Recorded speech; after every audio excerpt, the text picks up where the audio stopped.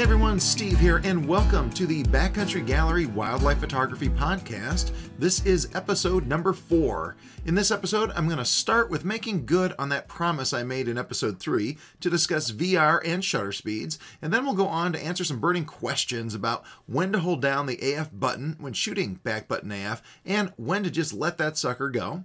Next, we're going to talk about if you should set the color space on your camera to sRGB or Adobe RGB. And finally, we're going to talk about how you can know when you should maybe use a tripod versus a monopod, or, sometimes maybe a beanbag. Which one of those should you use and when should you use them?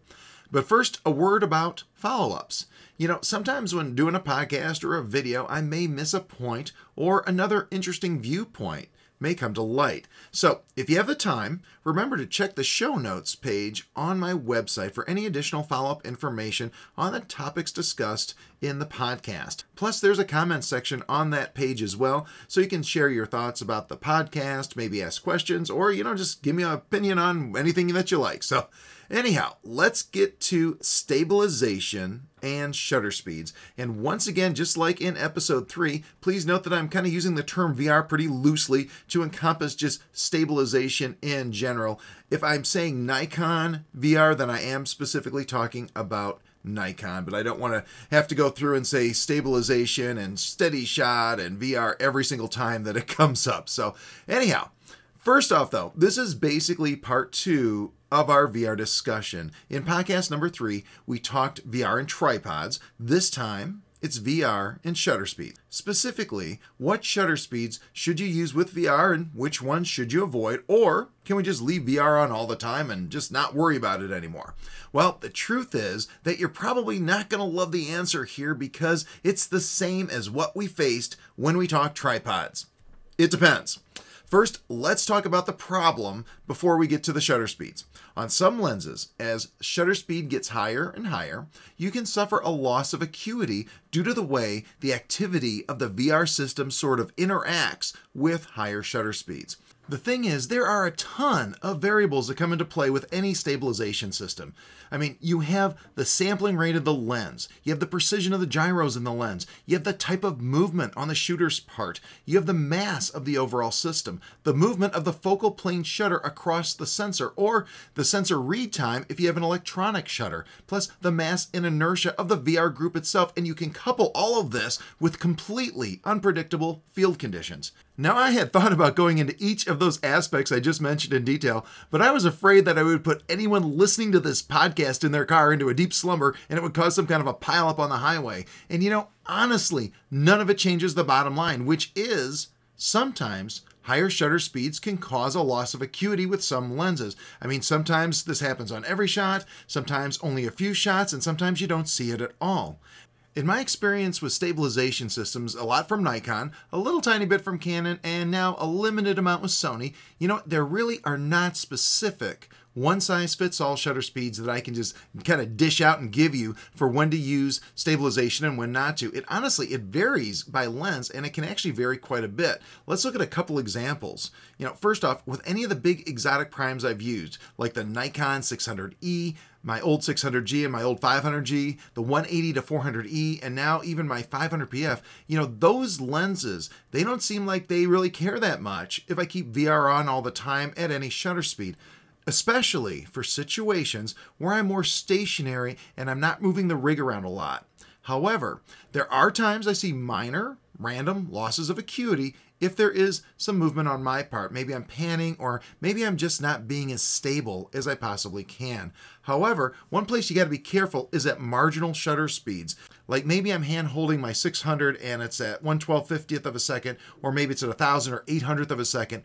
At those shutter speeds, especially if I'm kind of tired and it's been a long day and I'm maybe not as stable as I'd like to believe, I see a loss of acuity there. It's kind of easy to say, oh, maybe, there's something going on with the VR, when a lot of times it's, just me not being able to keep things steady after 7 or 8 hours of shooting. So, you have to kind of be careful whether the loss of acuity is actually because of the VR system or whether or not it's maybe technique, or maybe it's a combination of both. You never know.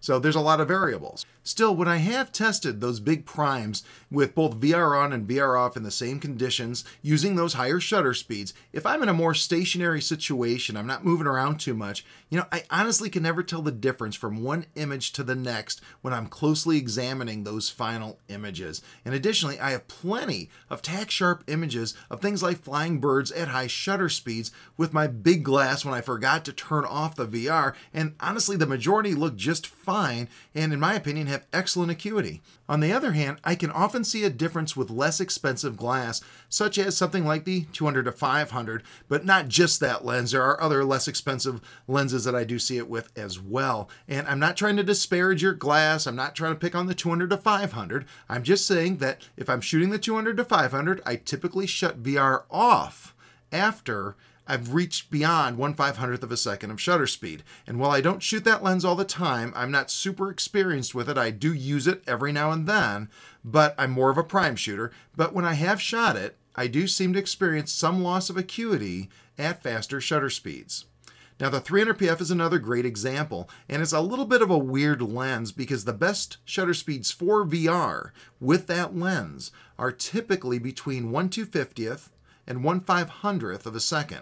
Over 500, it can vary, and it seems to kind of vary depending on the mass of the camera. The VR system, and this is anecdotal, just seems to do a little bit better with larger gripped cameras than it does on smaller cameras, but not every time, and I'm not even sure I can actually prove that. The larger versus smaller camera thing is more of a seat of the pants observation than anything else. But just know that 1/250th to 1/500th of a second recommendation, now that's not a seat of the pants thing. That's something I've kind of experienced, and that really does seem to be kind of the sweet spot for the VR on that lens. And when people hear that, they're sometimes a little disappointed. They're like, wow, there's only really one stop of good usable VR on the 300PF. But that's not really what I'm trying to get at here. First, I want to emphasize the 1/250th to 1/500th range seems to work best. That doesn't mean the other stuff is terrible. It just means that that range is the best. And I do have a tip for you as well. If you do have a 300PF and you want to use that sweet spot of VR shutter speed range there, try manual with auto ISO. I have a video that explains how to use it, but manual with auto ISO makes sticking to a shutter speed the 300PF likes much, much easier. You can just set in a shutter speed like maybe 320th of a second or 400th of a second or whatever you like, right in that range, and then let the camera just float the ISO so you can stay at that shutter speed. But just to emphasize this, despite the finickiness of the VR system of this lens, I still absolutely love it, and it's still one of my all-time favorite lenses, so don't let that scare you off. But anyway, you can sort of see the issues here, right? I've only listed a handful of lenses and scenarios, and even with just those combination, there's kind of a wide variance of recommendations here, so you do have to be careful, and it does vary a lot by lens. So I'm going to give you an incredibly general guideline here. On most lenses, you're going to be safe to use the VR system from 1/15th of a second to 1/500th of a second.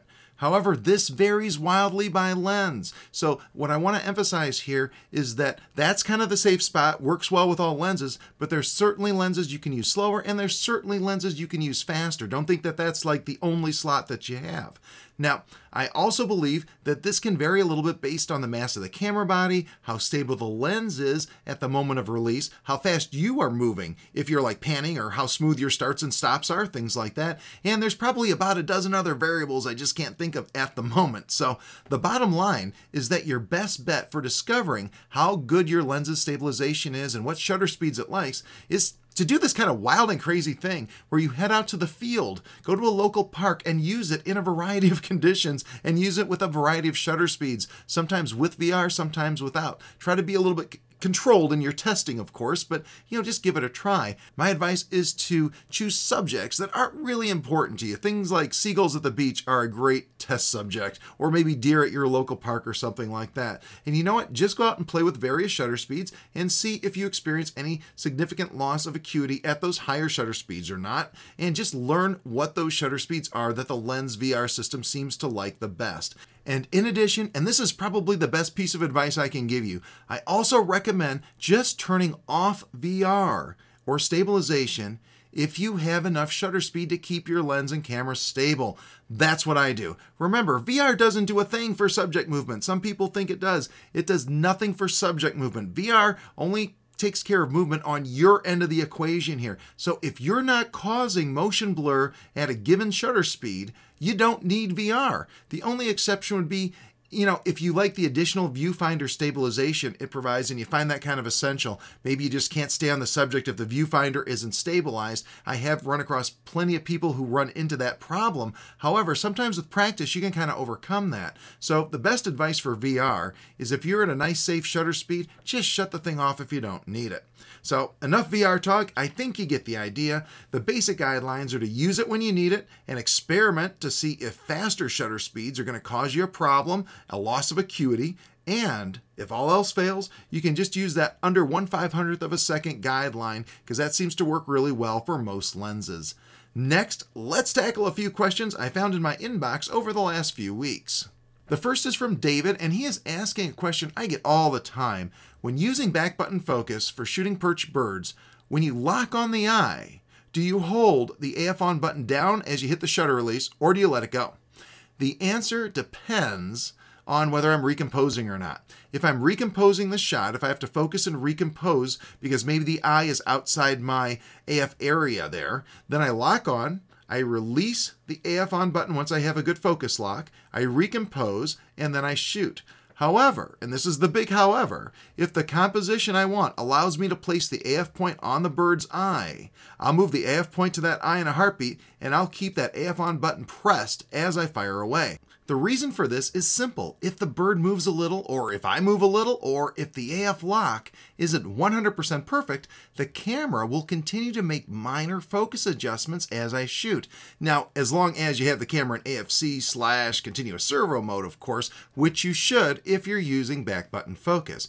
Now, of course, with AF active, there's also a slight chance that it could lose the lock and start hunting, but the majority of the time, especially if the subject is not in terrible light, the camera will stay locked on. Now, as far as results go, most of the time when I do this, every image is sharp, including that first image that I took. So technically, I probably could have let go of the AF on button in most situations after I got the lock.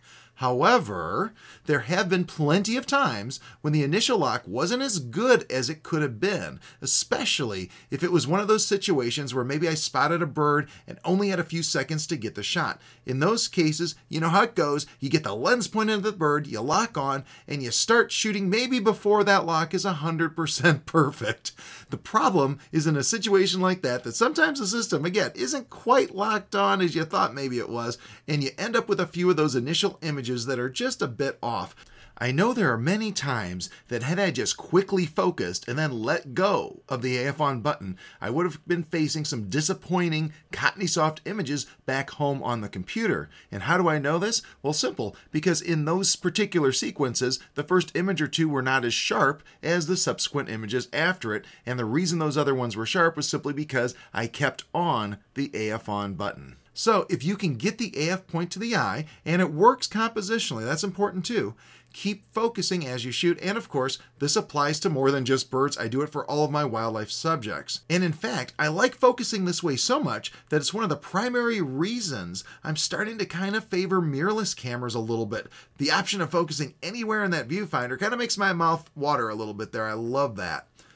All right, we've come to the point in the podcast where I do need to pay the bill, so I'll keep this short. If you enjoy these podcasts, I certainly hope you do. You should really check out my ebooks. I think you'd like them. I have one on wildlife photography, one on the Nikon autofocus system, and one on metering and exposure for Nikon. We're talking over 1,400 pages total between those three books.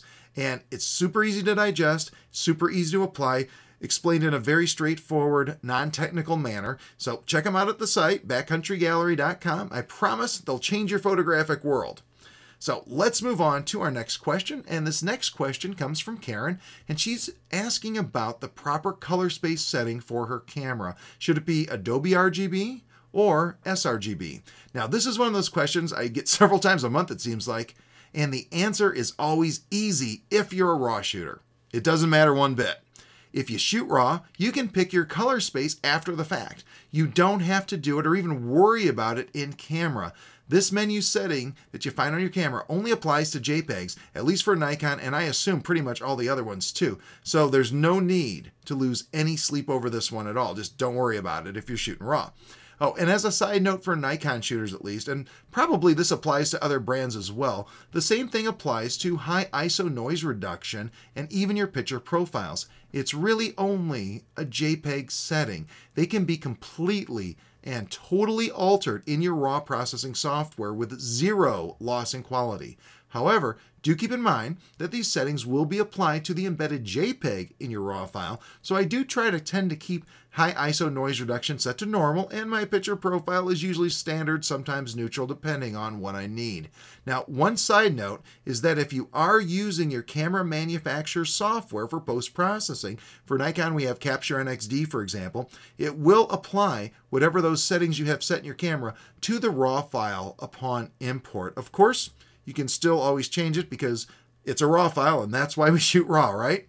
On the other hand, though, if you're using something like Lightroom or ON1 or Capture One or any of a dozen other third-party RAW processing software programs, they will usually set the color space for you automatically to something, pretty good. And usually it's like ProPhoto RGB or possibly Adobe RGB. And you can usually fine-tune these options. I'm sure you can fine-tune the options in your preferences. So let's get back to color space specifically, because I do want to mention something to my JPEG shooters out there. And it's not shoot RAW instead. If you are shooting JPEGs, color space is a different story, and it does matter. And also, this may be of interest to RAW shooters when you think about exporting your RAW files to JPEG. For the most part, sRGB is what you're going to want for your JPEGs. And there are exceptions. We'll mention those in a moment. And first, yes, I realize Adobe RGB is the larger color space of the two. But the problem is it's not supported all that well on most displays, and it can kind of make your images look sort of flat and off color. And honestly, I speak from experience. I have accidentally exported images in the Adobe RGB format, looked at them in a web browser, and said, what is going on here? So sRGB is your friend.